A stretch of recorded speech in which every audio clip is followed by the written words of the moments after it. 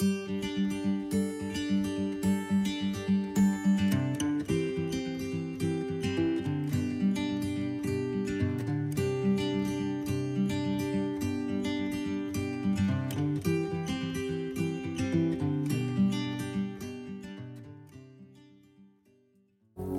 morning, folks.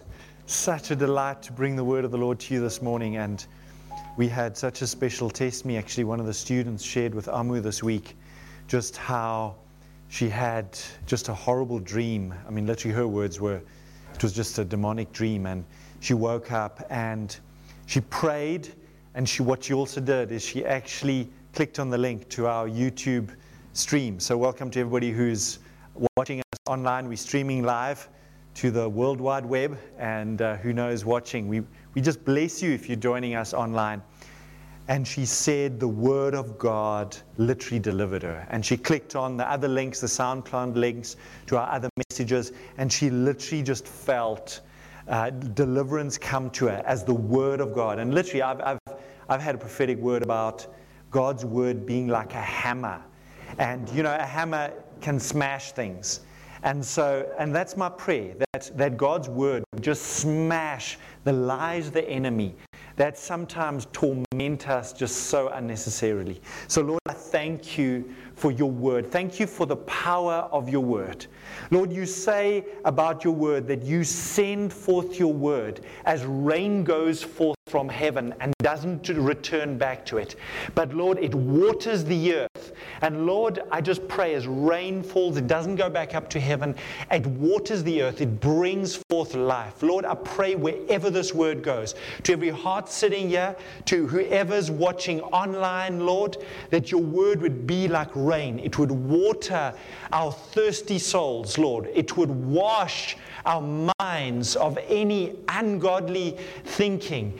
It would cleanse us, Lord. You say that you wash us by the watering of your word. Lord, wash us as your word goes forth. Thank you for this streaming opportunity, Father. Lord, that you could take this word to anybody, any night this week who is being buffeted by the enemy, Lord, and your word can deliver them in Jesus' name. Amen.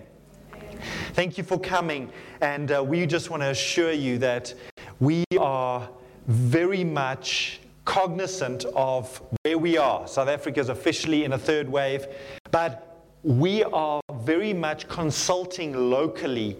We consult people in the medical fraternity on a weekly basis regarding what is happening, and so we definitely are saying, Lord, give us wisdom regarding whether to have in person, whether to go online, etc. But it is something that literally changes every week at this stage. So thank you for coming in person.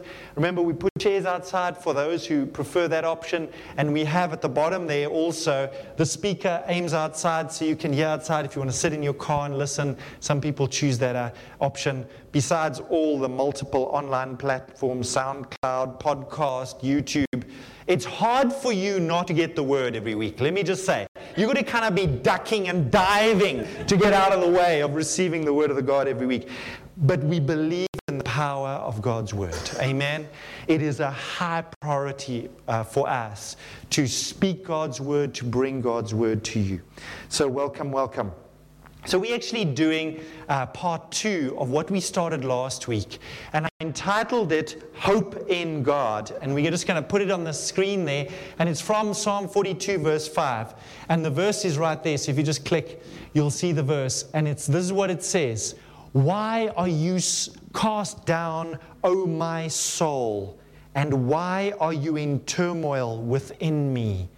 This is the psalmist writing. He's just being, I love the honesty. He's saying, this is where I'm at. But in the middle of this verse 5, it changes.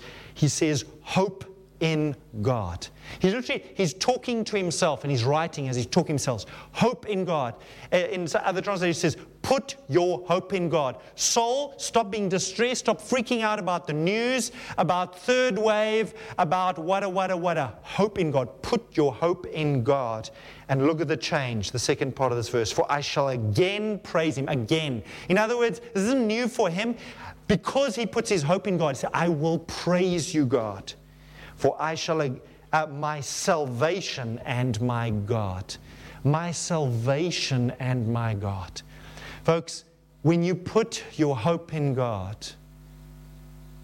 God as a Savior is a reality. Whatever situation you're facing, the reality that God is a Savior becomes real to you, and we can praise Him. And so, I said last week, you're kind of crazy if you don't talk to you. You know, everybody talk to yourself. Everybody actually does.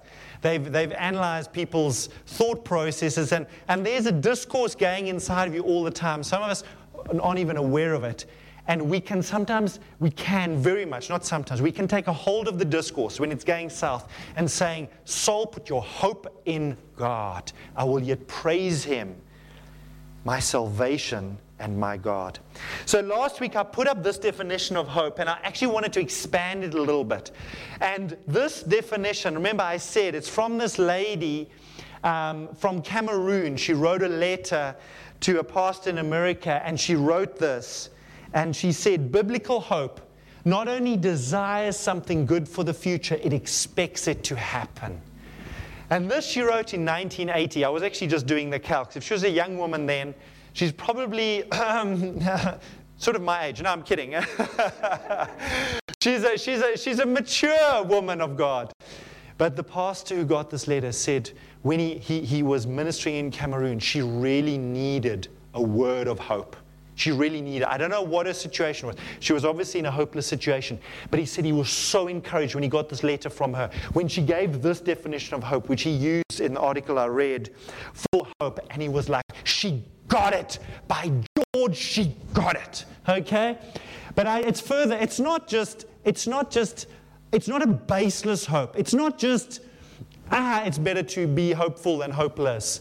Our hope is rooted in a faithful, good, kind God.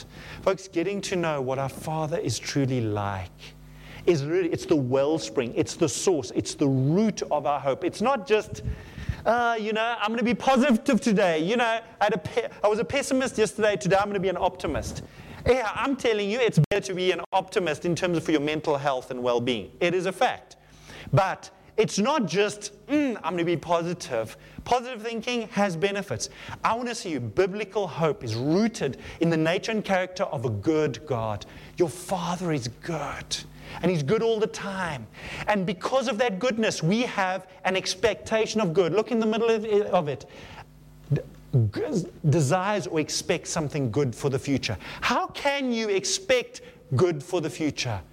Because your Father is good. And everything that He does is good. And He works good in all circumstances. Remember we looked at that verse, Romans 8:28 last week. He works good. And so we can have a biblical expectation of good because of who God is. Amen? And I took this. I'm going to put one more quote on. This is a quote by this guy. I haven't met him, don't know, but I like what he had to say. He said this: the hope that God has provided for you is not merely a wish. Neither is it dependent on other people, possessions, or circumstances for its validity. Folks, that means if it's not dependent on other people, that means other people shouldn't impact our hope so much. He's saying your hope is not dependent on other people. So sometimes when we are, and I'm not saying I'm immune to this. Folks, sometimes people say things to me, it nails my hope sometimes. I'm not immune to this. I'm just saying that's not the source of my hope. Or possessions. The Bible says the rich put their hope in their possessions. Folks, the Bible says like this, you can lose it all. Many cases in history. It's not a good place to put your hope. Or circumstances for its validity. Circumstances can change so easily. That shouldn't affect our hope. That's not the source of our hope. Good circumstances, generally people are more hopeful. The economy's up, got a good job, I'm hopeful. But that's not the source of our hope as people who are devoted followers of Jesus. It's not the source of our hope. Instead, biblical hope is an application of your faith that supplies a confident expectation in God's fulfillment of His promises. confident expectation. I've underlined that there. The reason is, years ago when I did Bible school, the definition that I learned about hope, for hope, is a joyful, confident expectation. Hope is a joyful, confident expectation. But I want to say this, and I've actually taken this little bit and I've put it together with what the lady from Cameroon says. And I just put it together like this, and this is what I wrote. It's a joyful, confident expectation of good for the future, rooted in a faithful, good, and kind God. Rooted in a good, faithful, kind God. But it's a confident, joyful expectation of good for the future. And folks, remember what we said last week. I spoke about glistening hope, and I was surprised how much I spoke about it. But we said this, Francis Frangipani's famous quote, every area of your life that does not glisten with hope means you're believing a lie, and that area is a stronghold of the devil in your life. Now go listen to, we recorded that part of the message. I'm sorry, tech went down after that. I kind of feel that's all the Lord wanted the world to hear from last week's message. But this aspect of glistening with hope, folks, it's been one of those flashlights on my inner dial when my hope level is going low, when it's getting in the red. It's like, what's going on here? And when you go with the Lord, with the Holy Spirit, and say, Lord, what's going on? Why have I lost hope? Why is my hope beeping at danger levels? So often, it's because I'm believing a lie. And if we believe it and we embrace that lie, it literally becomes a stronghold of the enemy in our lives. So we unpacked that last week. I don't want to go there more. I want to share a story with you that is just so real. And it's the story of, on the next slide, David and Goliath. But I want to pick it up, and I'm not actually going to look at the fight. You know what happens. David uses his catty and takes out this 9-foot giant. Sorry, a little while ago I said he's 7.5 foot. I had it wrong. Okay, he's 9 foot. Okay, he's a big dude. And we often focus on, the fight and everything is great. I actually want to look at the audience and some of the stuff that went around that incredible event, because I believe it's such a story of hope. And let's just read what the scripture says. I'm reading from the Message Bible. So this is Goliath. Goliath, remember, came out and gave this taunting challenge to the armies of Israel. And Goliath said, if I get the upper hand, so he's challenging, he's calling them to bring a man to fight him. And he says, this is what he says about fighting that man. If I get the upper hand and kill him, you'll all become our slaves and serve us. I challenge the troops of Israel this day, give me a man. Let us fight it out together. When Saul and his troops heard the Philistines' challenge, they were terrified and lost all hope. And they lost all hope. Folks, don't underestimate losing hope and the impact it'll have on your life and the lives of the people around you. It should be one of those red lights on your dashboard like, I need to sort this out. When your petrol on your car is getting and it's flashing, you sort it out. You go to a garage, you put in petrol. Folks, if your hope level's down, don't ignore it. It could have devastating consequences on your life. Okay? It says here, they lost all hope. I want to rewind. I said there, sorry, Cynthia, on the slide. So there. You'll all become our slaves and serve us. And the result of that challenge is they were terrified and lost all hope. Remember Israel's history. Remember the story of Gideon. They were hiding from the Philistines, which was the Midianites in that case. But they knew what it was like to be an oppressed nation. Often, if they lost this victory, this is what the expectation would have been. The Philistines would have climbed into their army. Multiple thousands of Israelite men would have been killed. They would have probably put the rest to death in any case that they caught. And they would have taken the women and children captives as slaves to serve them. And folks, I want you just to reflect. I don't know if you've seen, even in the Middle East today, let's just say the not nice feelings between Arabs and Jews. Can you imagine the anticipation? Imagine you're a father, it's Father's Day, and you're in Saul's army, and you're standing there, and this 9-foot giant is saying that they are going to make you slaves, and you're going to serve them. And you're a dad. Just imagine you're a dad. You're normal, okay? You're not, David hasn't rocked up on the scene yet, okay? And you're just imagining being killed and your dear wife and children being enslaved by Philistines, and you know how much these guys hate you. And the thoughts in your mind of what on earth they could do to your beautiful wife and your children if these Philistines got a hold of them. I'm saying that because we focus on David and he's the champion and everything, but folks, where these men, folks, there were men like you and me, they were brothers like your brother, they were uncles like your uncle, they were just real people facing this challenge. I was reflecting back, March last year, WHO, World Health Organization, proclaims pandemic. That is an official status in their lingo that I can't remember when last or if ever they've actually used that status. How many of you remember seeing the videos and pictures of the hospitals in Italy, where literally they're just beds and people on the ground everywhere, and the stories of doctors just freaking out saying, guys, the mortality rate in Italy beginning of March last year was 10%, folks. 1 in 10 people, and they didn't, and people were literally dying. They didn't have enough ventilators, etc. It was freaky. It was like, folks, these oaks standing there, and we hear the word pandemic. We look at a first world country can't handle. Their medical system is tanking. They cannot handle it. Here we're sitting in Africa, and we're thinking, oh my goodness, what are we going to do? I don't know what you did. Did you look at those videos of Wuhan, totally shut down, ghost city, nobody around, for weeks and weeks on end? I was like, oh my goodness. It's like Goliath standing in front of me and saying, I'm going to enslave you, I'm going to capture you, I'm going to kill you. I'm just telling you, when I looked at some of those videos, I don't know, did you get those voice clips and those notes from doctors in Italy saying, guys, this is overwhelming. We don't know what to do. I was there. I was looking at Goliath and saying, oh my goodness, my beautiful wife and my children, what's going to happen? I'm saying this isn't so weird. We're facing a third wave. We're in a third wave officially. Yesterday, the night before, we are getting messages. We're on a national group. In Pretoria, folks, none of our churches are meeting in person.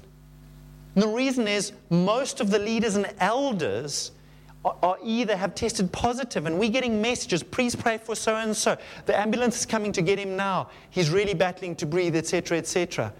Hey, man, this kind of stuff is real. You know, when you get a message saying they've just taken your uncle to hospital, you know, this is the space you stay in. You think, oh my goodness, are we going to survive? How are we going to make it through this? And so this is real. You know, sometimes we just read over this, and because we know, well, for me, you know, I've read this story often. David comes, he gets 5 stones, nails a giant. Okay, good story, you know. But this was real. Let's read on. The Philistine champion Goliath of Gath stepped out from the front lines. There's a few verses on. Front lines, the Philistines, and gave his usual challenge. Now, what had happened in the interim? David's dad sends him to take some sandwiches to his brothers. So he arrives there, so they describe David coming. And so now this is 40 days later. For 40 days, Goliath has been coming and saying, I'm going to enslave you, we're going to kill you, who's going to fight with me? And the dads and the brothers and the uncles are freaking out. And he gave his usual challenge.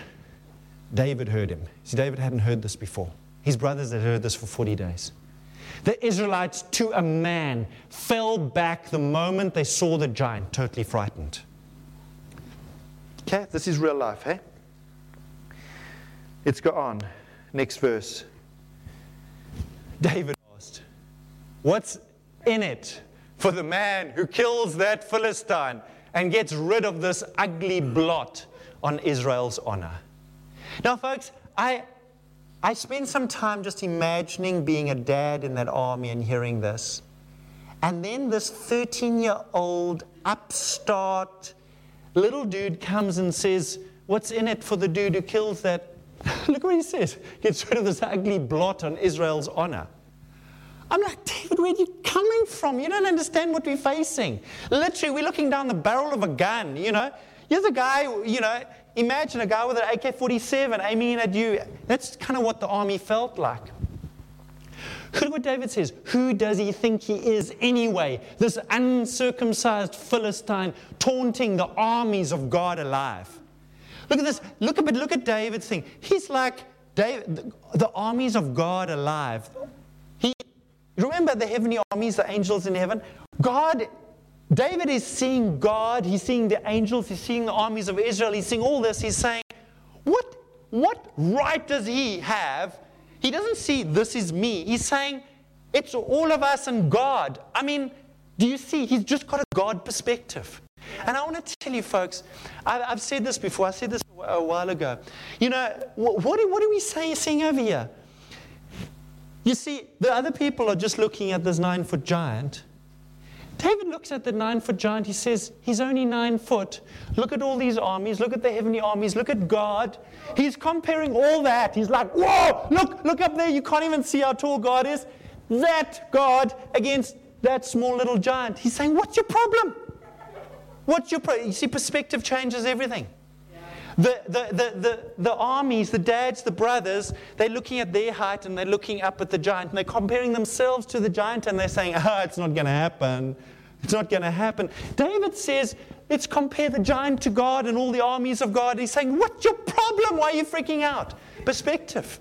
He's just looking at it differently, folks. You know, so often, I'm telling you, I don't always respond like this. I'm being honest. There are times that I'm freaked out at Goliath and I'm saying, I don't know how we're going to do this. He's a big, hairy, mean, fighting machine. How are we going to get through this and past this dude? But David looks at the armies of God and God is like, come on, guys. Sometimes I want to tell you, we need people in our lives. My wife is the best perspective-changing machine on the earth. I am often looking at my Goliath I'm going, oh my goodness, the guy is so big, how are we going to do this? And my wife says, well, you know, she'll say, what about God, the army? I don't know. You know, she just like claps me right, okay? She's taken, by the way. She's my wife, just to work. Okay, I need her in my life. Look what goes, next verse. Next verse. The things David was saying. So then David is going around and he's talking to the guys and he's saying, how come? You can read what... The things David was saying, for example, what he said there, were picked up and reported to Saul. That's the king. Saul sent for him. Master, said David, don't give up hope. We're talking about hope. Don't give up hope. I'm ready to go and fight this Philistine. Remember, David's looking at God and the Philistine, not himself and the Philistine. How do you look at your Goliaths? Do you look at, well, God, with you on my side, we can do this thing? Or you just look at it in your own limited ability and gifting and whatever and saying, Lord, I can't do this in myself. It's challenging, but this is where we live. Don't give up hope. And this message this morning, if there's just one thing I underline and read, don't give up hope. Don't give up hope. And we go on, but it goes on to say, Saul answered David, you can't go and fight this Philistine. You're too young and inexperienced, and he's been at this fighting business since before you were born. Can you see? Saul is looking at David and Goliath.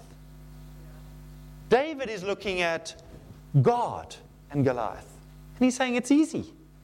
Saul's looking at David and Goliath. This battle, remember, we talk about the battle of David and Goliath. It's actually God and Goliath. What chance did the poor giant have? I mean, we must feel sorry for him, okay? He didn't have a chance, okay? You're too young and inexperienced. How many of you often tick that box? I'm too young and inexperienced. This is too daunting. Lord, I've never faced anything like this before. Man, you know, my kids keep on reminding me. I often tell my kids about how tough it was in the old days when we went to school. You know, I used to, we stayed close to the school. So we had bicycles, but we either had to walk or we ride a bicycle. My kids get driven to school in a car, okay? And often the aircon is on. Now, I know some of you had a tough life like mine, but then my kids will say, but Dad, did you ever live through a pandemic when you were young? I'm like, okay, good, okay. Your life is much harder than mine. Forget it. I'll drive you to school. Forget it, okay. So, you're too young and inexperienced. Folks, yes, we have limitations in and of ourselves. We have lots of reasons to say we can't. But that's not how David saw it. David said, I've been, and I've just underlined I've been. What is he doing? He's reflecting on his history with God. He's being inspired by testimony, by stories. Folks, I'm sharing a story with you, a real story. And folks, this story inspired David. David's story, he's telling his story. You can let the story inspire you. And I want to ask you, what are your stories? What is your history with God? Folks, if you've walked with God for a little while, you've been through some stuff. Otherwise, you wouldn't be sitting here. You wouldn't be in church. You've been through stuff. God has brought you through some serious battles with some big, hairy giants in your own life.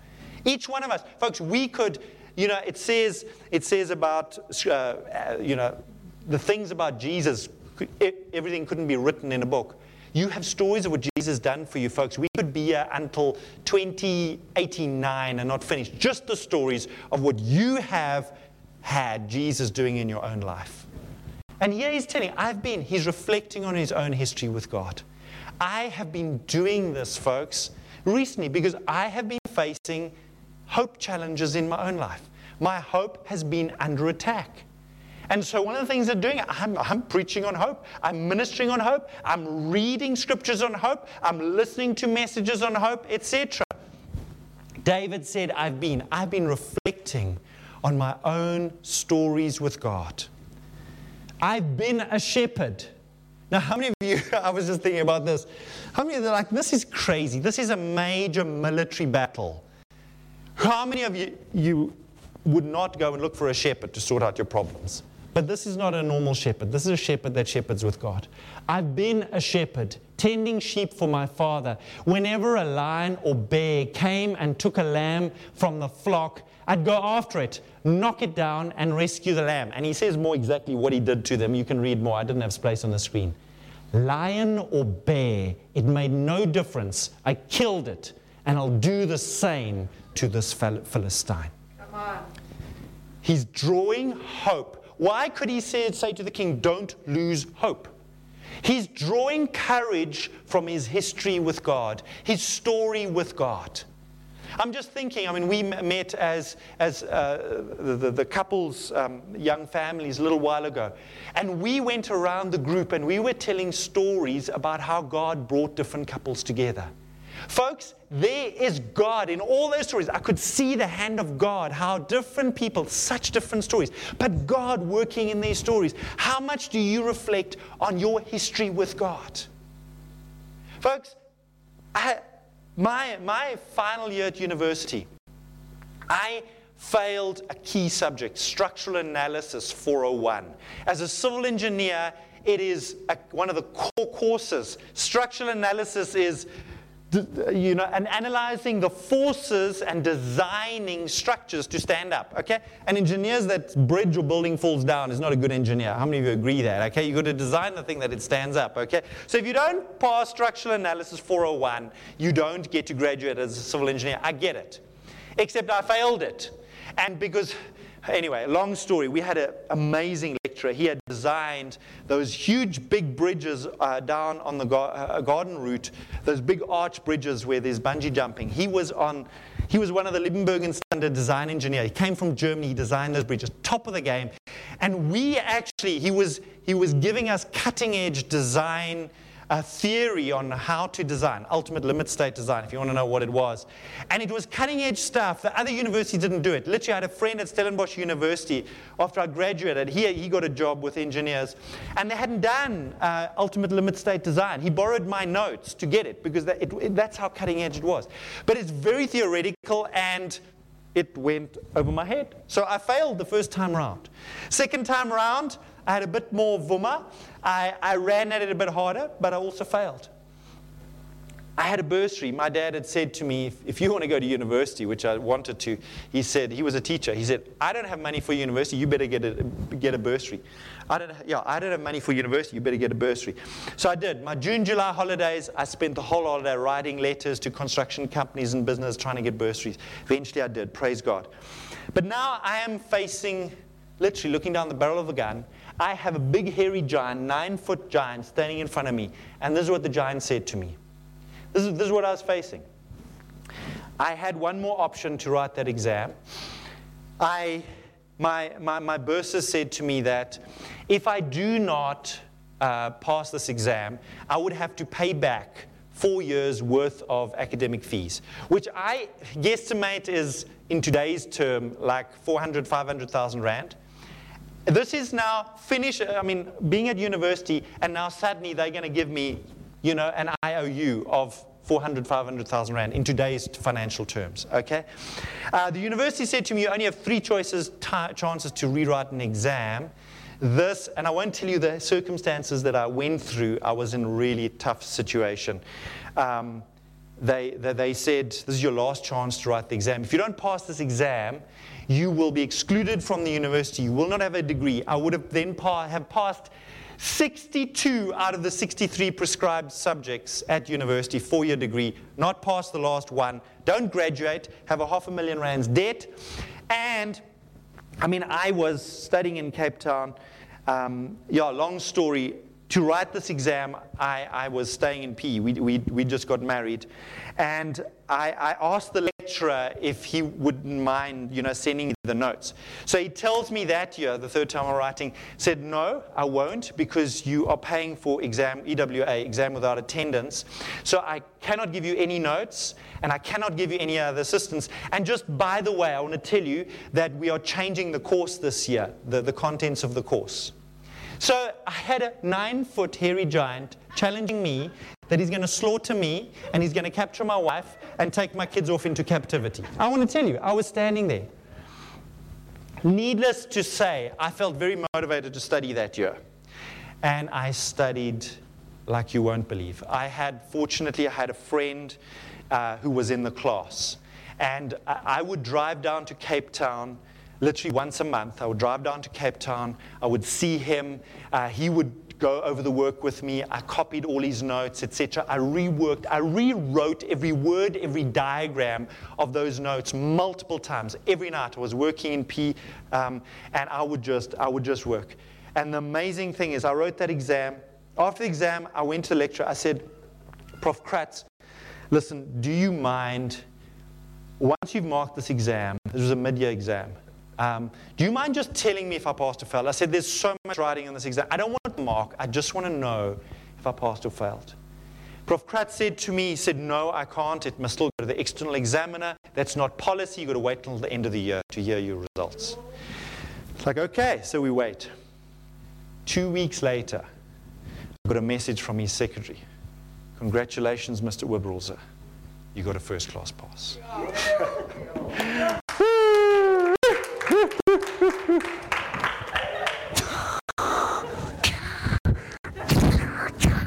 Did you see the giant fall? Did you see him? Folks, listen. Me and God. Folks, I told a work colleague, because I just started working that year. We newly married. I told a work colleague the pressure I was under to study for that exam. He literally turned to me. His name was Leon.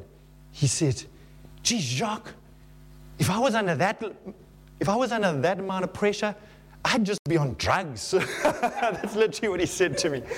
I want to honestly say, folks, I just chose to work like heck and trust God like crazy.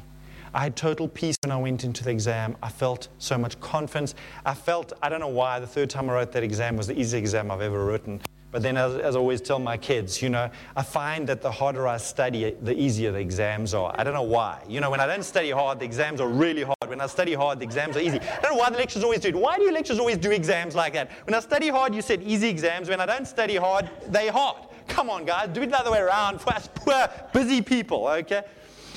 I'm telling you, history with God, folks. my little story that I have drawn such courage from over the years. David took courage from him killing a lion and a bear. What lions and bears have you slain? Folks, you to sit here have overcome huge hurdles in this country. All kinds of prejudice, all kinds of discrimination, all kinds of disadvantaged backgrounds. Here you are sitting here, many of you registered at university, etc. You overcome so much. Those are your lions and bears. Take hope from those victories. It's the same God who got you through that, who got you to meet your lovely hubby and cute little wife, okay? The same God who brought you together there. He's still at work in your life. He's still the God of hope. Amen. Put your hope in God. Let's go on. Next slide. I want to share these quotes. Steve Buckland, he's a pastor at Bethel Church. Now, Steve Buckland, folks, he has a phenomenal revelation on hope. I listened to this guy, and I'm going to put some of that. Don't give the quote away. Cynthia, please don't give the quote away. I'm telling him about it. He has these quotes that rock me, and I wanted to honor him. You know what they say about quotes? The first time you quote someone, you have to honor the reference, okay? The second time you quote, you can say, somebody I know.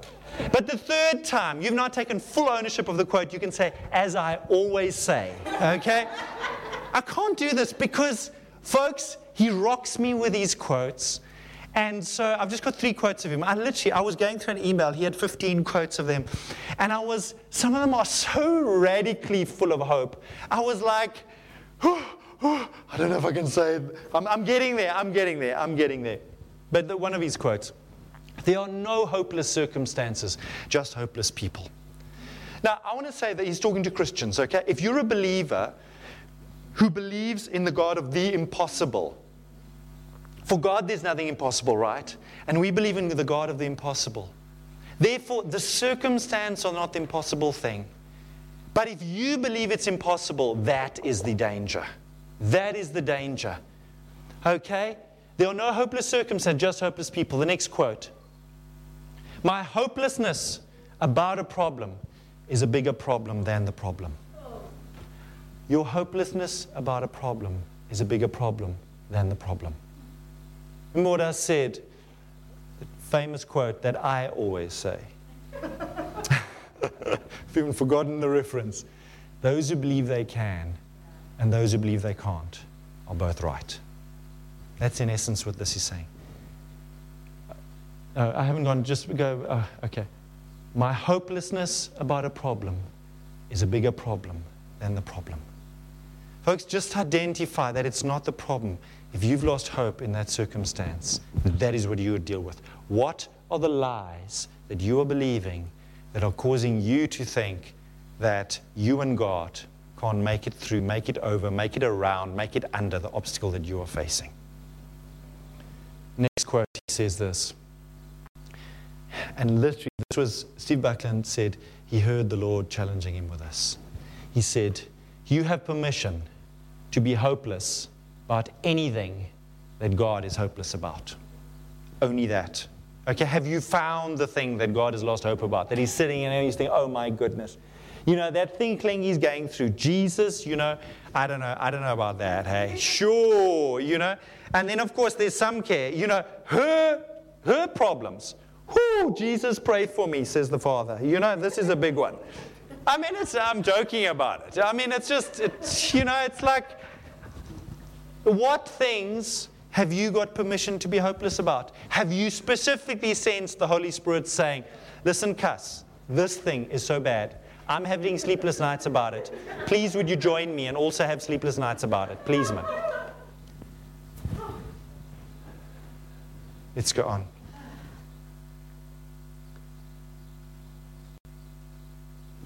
It says about Abram, in hope, Abram believed against hope.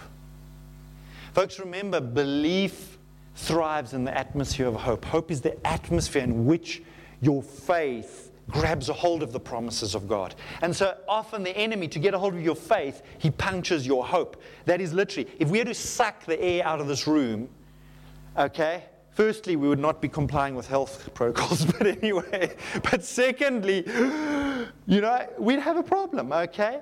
Hope is the oxygen for your faith. And when it says against hope, remember what was the circumstance? He was 100 years old. God had given a promise that from his loins, from his body, God would produce a son. It's a hopeless situation. You're 100 years old, and God wants to produce a son from you with a wife that's 75, that is also, let's just say past her sell-by date.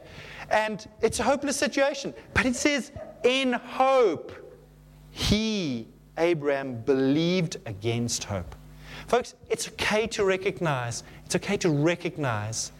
that in the natural, this is looking quite hopeless. But God,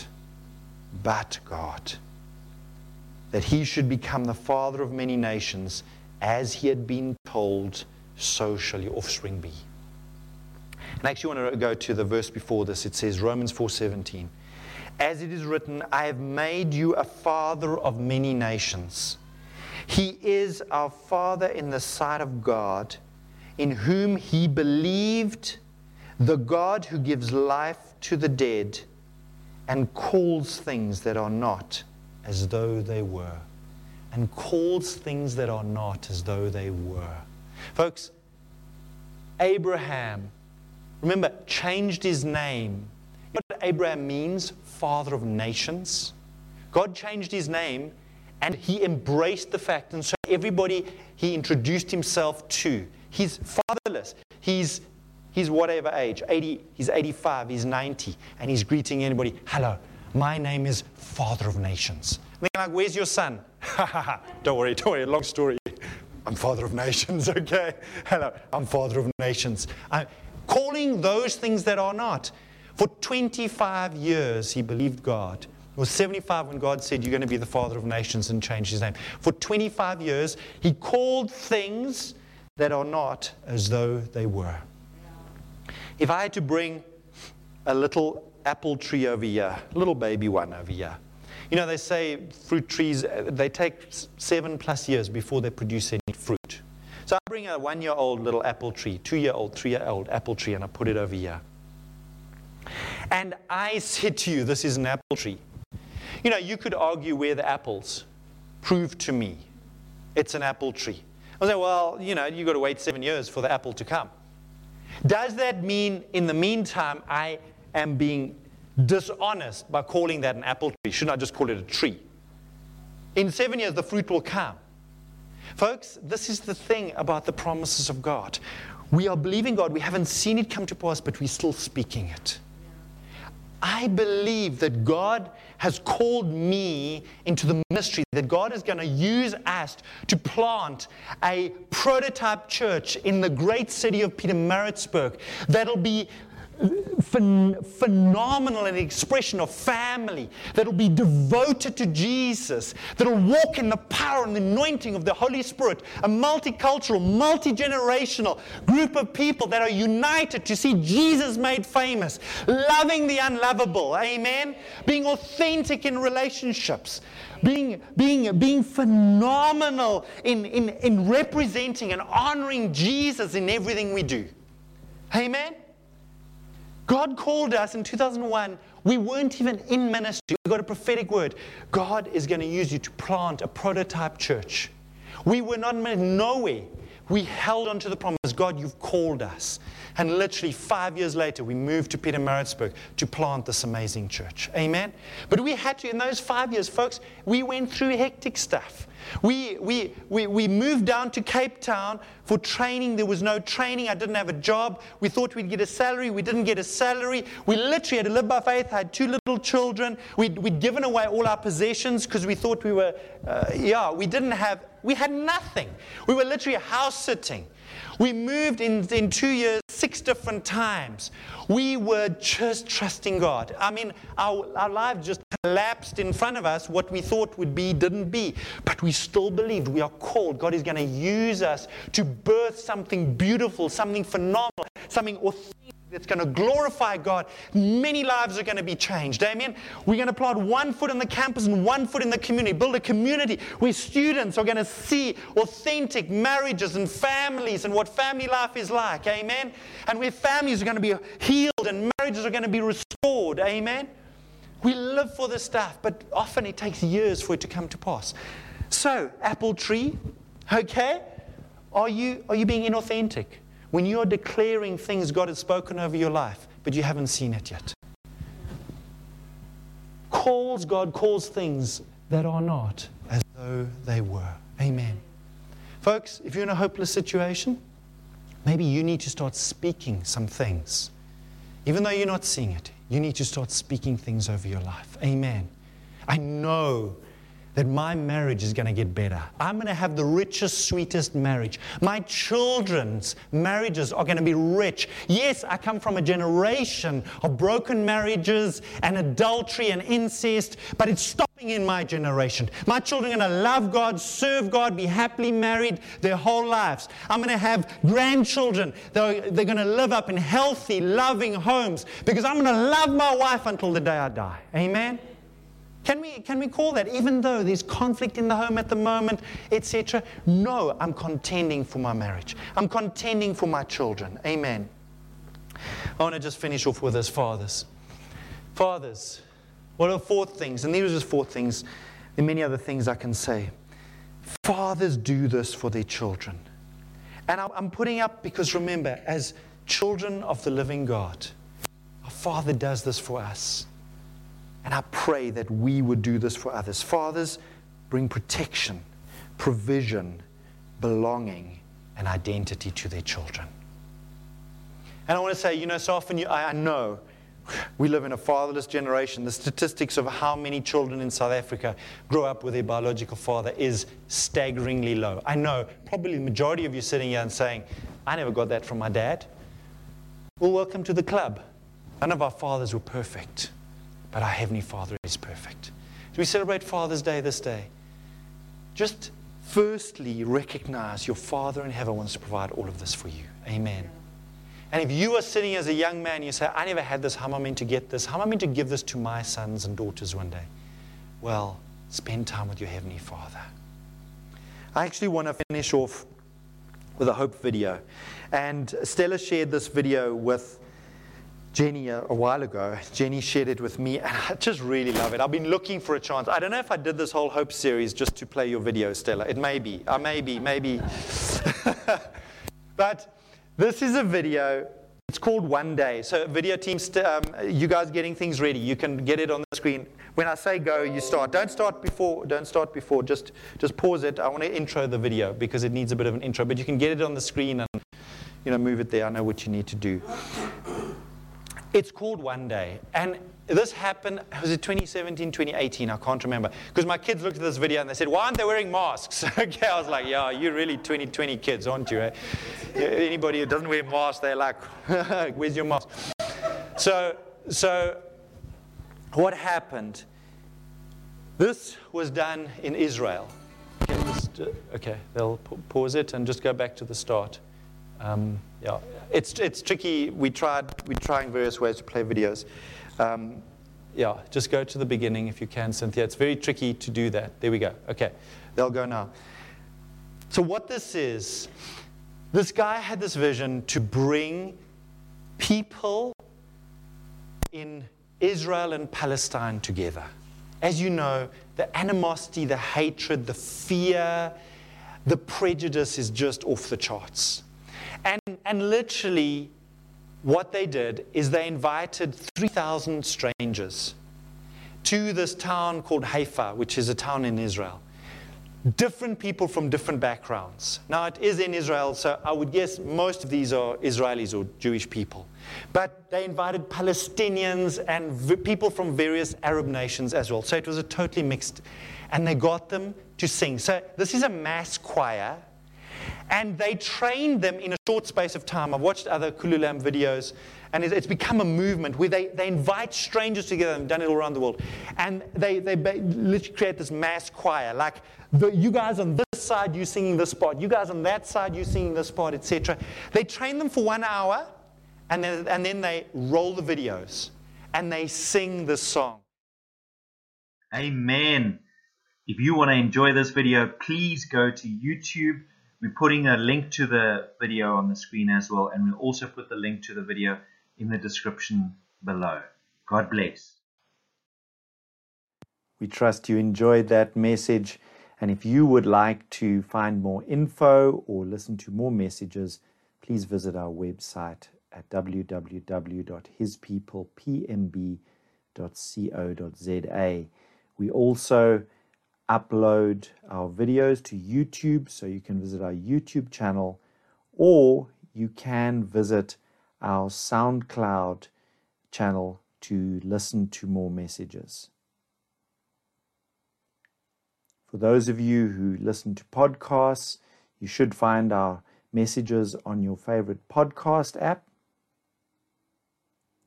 And then, of course, there's WhatsApp. If you want to receive info or events via WhatsApp, then please save this number.